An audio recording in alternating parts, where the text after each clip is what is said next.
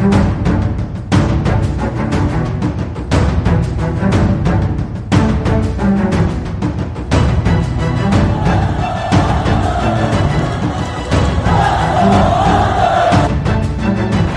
it out for Ekblad. Back to Hoffman. Blocked by Polak and Price. Another spectacular stop. Broussard tees it up, and a save is made by Bobrovsky. Nelson. Barzal with the open net, and he scores!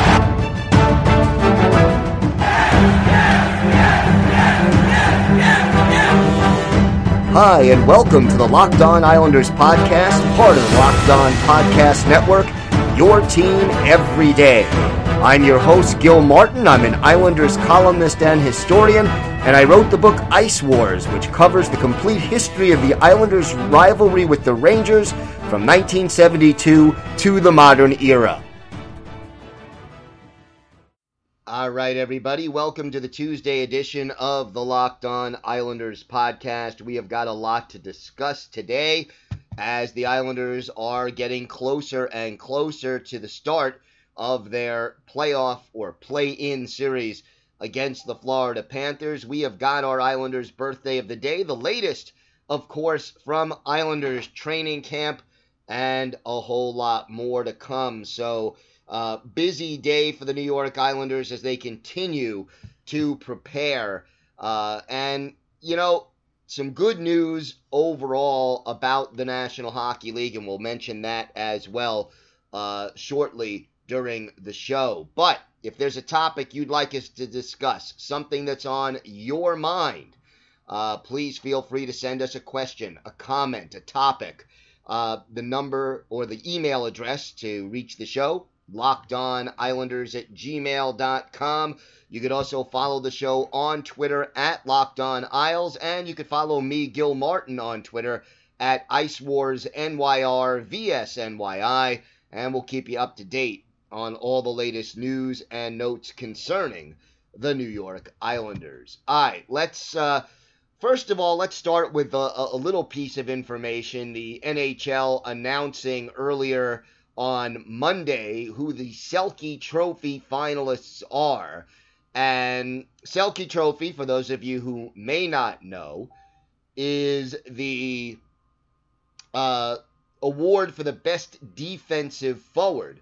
And the finalists, as voted on by the Pro Hockey Writers Association, Patrice Bergeron of Boston, Sean Couturier of Philadelphia, and the Blues' Ryan O'Reilly. And all of them are definitely very good defensive forwards. But, you know, one guy who really deserves the nomination and has not even been listed by the national media as a contender for the Selke has got to be Casey Cizikas.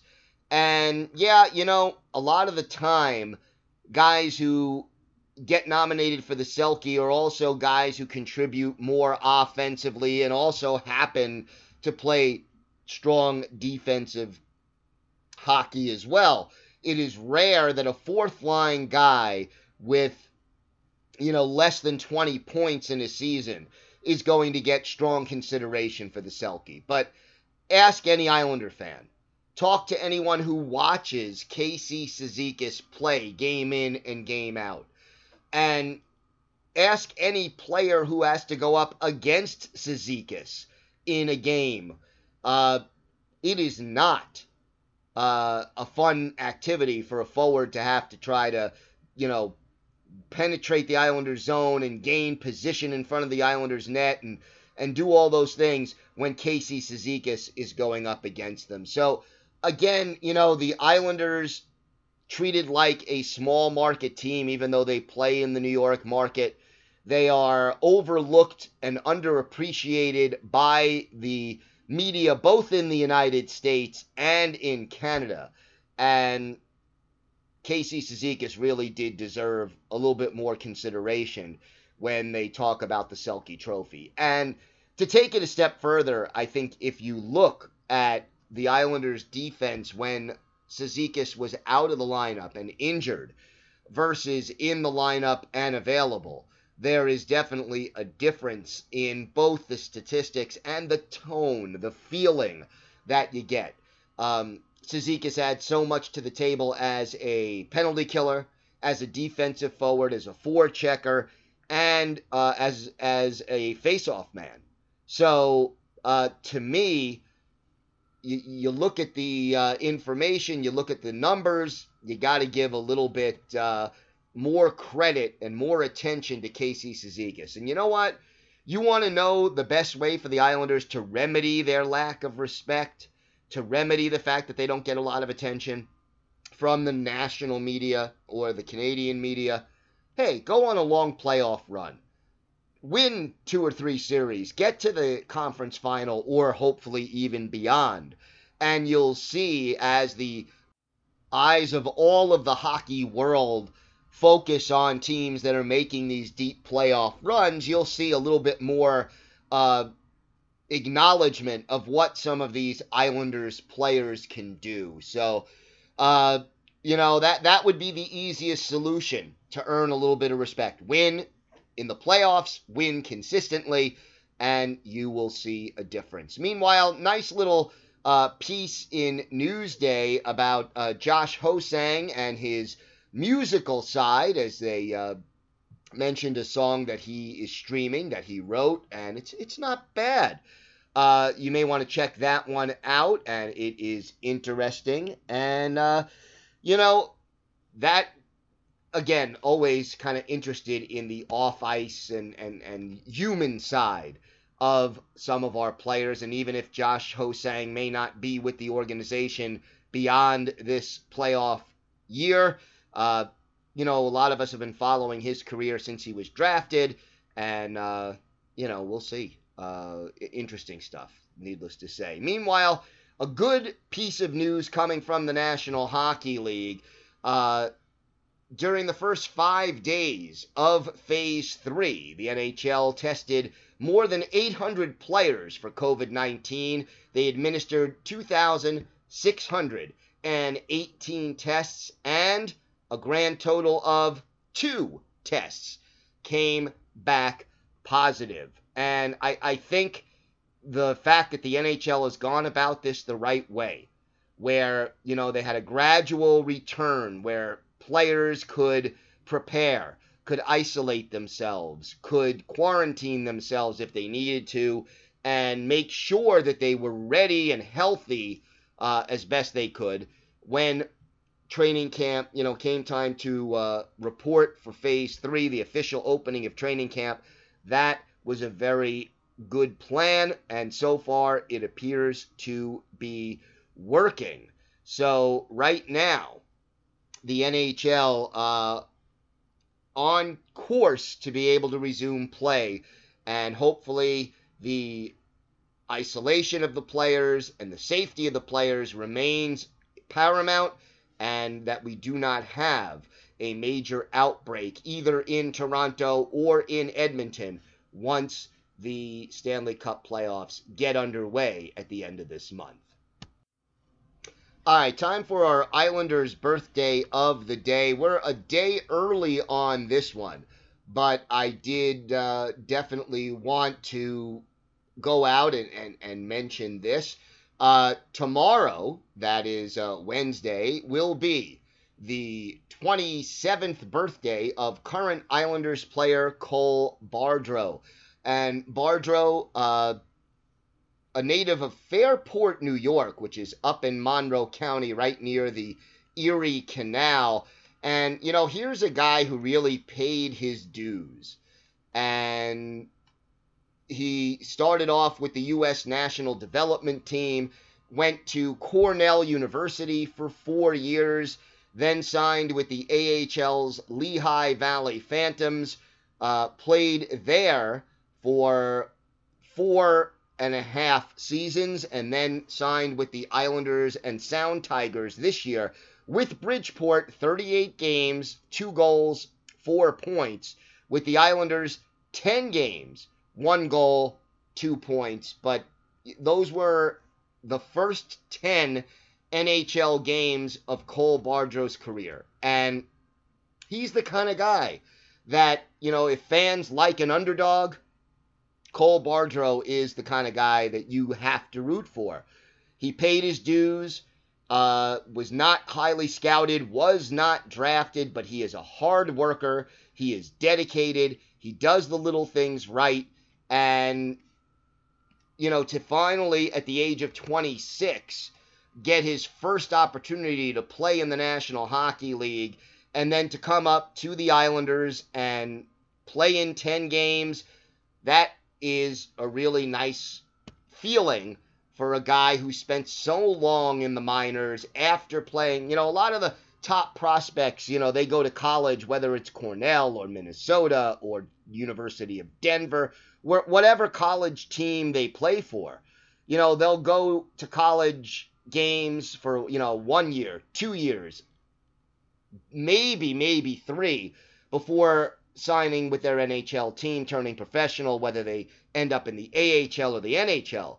But Cole Bardreau did the whole 4 years at Cornell before reaching the AHL and playing, in the Flyer system at Lehigh Valley. Now finally getting to make his NHL debut. And we're going to go back and remember his first NHL goal, so far his only, but it took place this season back on November 5th at the Barclays Center in Brooklyn.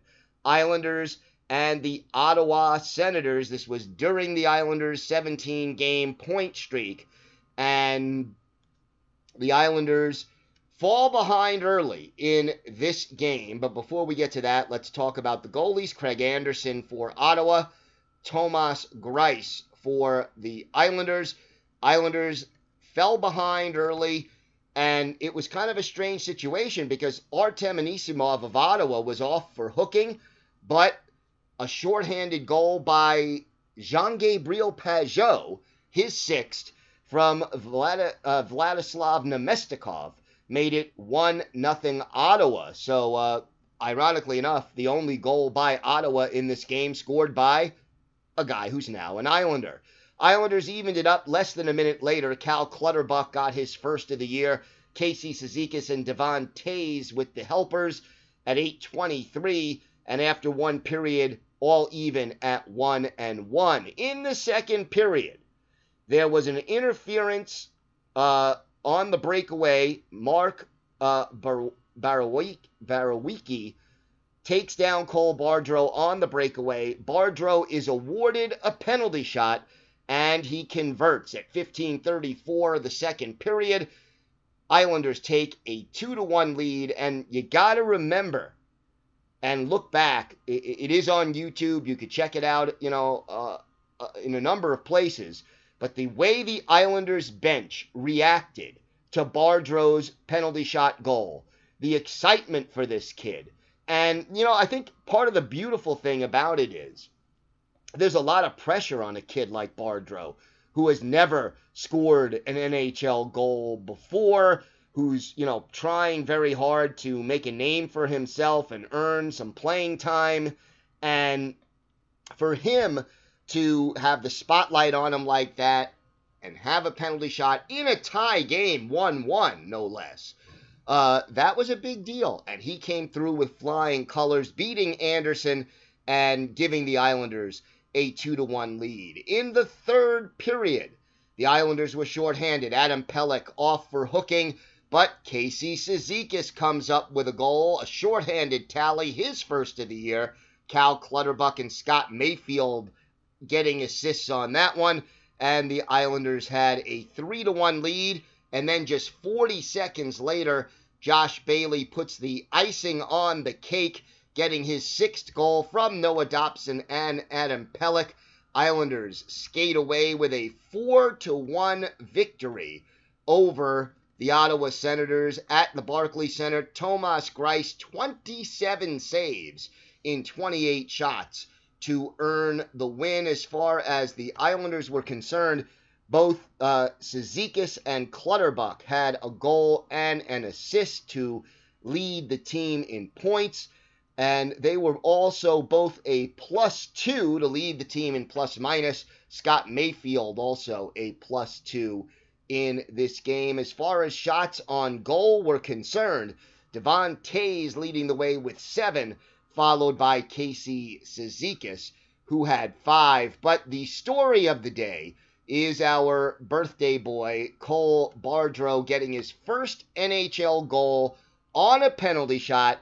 And by the way, it also turned out to be the game-winning goal. And look, even if Cole Bardreau never plays another game in the National Hockey League again, he will always have this beautiful memory of coming through with a game-winning penalty shot goal against the Ottawa Senators, and making his mark, having his moment in the National Hockey League. So we're a day early, but happy 27th birthday to Cole Bardreau, native of Fairport, New York, and looking back at November 5th, 2019, his first NHL goal. All right, so Islanders, after the scrimmage, by the way, some media availability, press conferences with Noah Dobson, Anthony Beauvillier, and Andy Green, all of that up and available on the Islanders official website, so always good to check that out and, see what your favorite Islanders players are saying. Now, wanted to talk a little bit more about this upcoming playoff series with the Florida Panthers, and obviously it's important. Florida Panthers are very much a top-heavy kind of a team. They've got some very talented players, but, they are, again, a team with a lot more scoring in their top 2 lines than in their bottom 2. So one of the things I wanted to look at is the top 4 lines that they've been using throughout their first week of training camp. And the top line, Alexander Barkov, centering Frank Vatrano and Evgeny Dadonov. So that is the number 1 line. Then the dangerous second line is Eric Haula, centering Jonathan Huberdeau and Mike Hoffman. Then you have Brian Boyle with Lucas Wallmark and Brett Connolly, and Noel Asiari with Colton Sevior and Mark Pysyk. So that is the way the Panthers have been lining up overall. And you got some experienced guys, especially on that third line. You have Boyle, who, played some playoff games with both Tampa Bay and the New York Rangers. You've got Connolly, who won the Stanley Cup with the Capitals, and Barry Trotz a couple of years ago. So that helps a little bit. But the key is going to be how the Islanders try to slow down those top 2 lines. And they are going to need, both their defensemen and their forwards to step forward. I would think, more likely than not, you're going to have Pelech and Pulak trying to line up against that top line with Barkov and slow him down. And that's not an easy thing, quite literally. Barkov and Huberdeau are going to get a lot of minutes in this series, and the Islanders, you're going to see a lot of both the third and fourth line trying to slow down those top 2 lines for Florida. And then, again, which defensive pairs are you going to put out there? And, again, we talked yesterday about how well Noah Dobson looked in camp so far, and how well the pairing of Dobson and Green looked on the ice so far in camp. And the question becomes, really, how much would you trust Green and Dobson, especially in games where Florida has the home ice advantage, to try to slow down some of those, top forwards on the Florida Panthers. And it's not an easy proposition to come by. Part of the other area, and we've talked about a number of them, where the Islanders may have an advantage, the addition of Jean-Gabriel Pageau gives the Islanders two really good players in the face-off circle. And face-offs are going to be important in this series, especially on special teams, because, you want possession of the puck more than anything. Possession, the old expression, possession is 9/10 of the law. Well, if you've got the puck, the odds of you scoring are much, much greater than the odds of your opponent scoring when you are in possession. So the face-off expertise, Pageau is a very good face-off man. Casey Cizikas, also a very good face-off man. And then you have Brock Nelson, who, also won more than half of his draws. The big problem on face-offs, really, the weaker forward is Matthew Barzal. And it'll be interesting to see whether or not, in certain situations, Trotz puts a second center on the ice with Barzy or has a different forward take the draw in key situations, maybe in the defensive zone especially, or on power plays, because you want to keep possession of that puck. But having three really good centers available who are above 50% in the face-off circle really could be a key to victory for the New York Islanders in this series, because overall, getting possession of the puck is always a big advantage. And you look at the Florida Panthers and their lineup overall, statistically, and their face-off numbers are mixed. And if the Islanders can take advantage. Now, Barkov happens to be an excellent face-off guy, and that's going to be a very important matchup. Vincent Trocheck also, more than 50% of his face-offs. Brian Boyle barely over 50%. So the face-offs are going to be tough.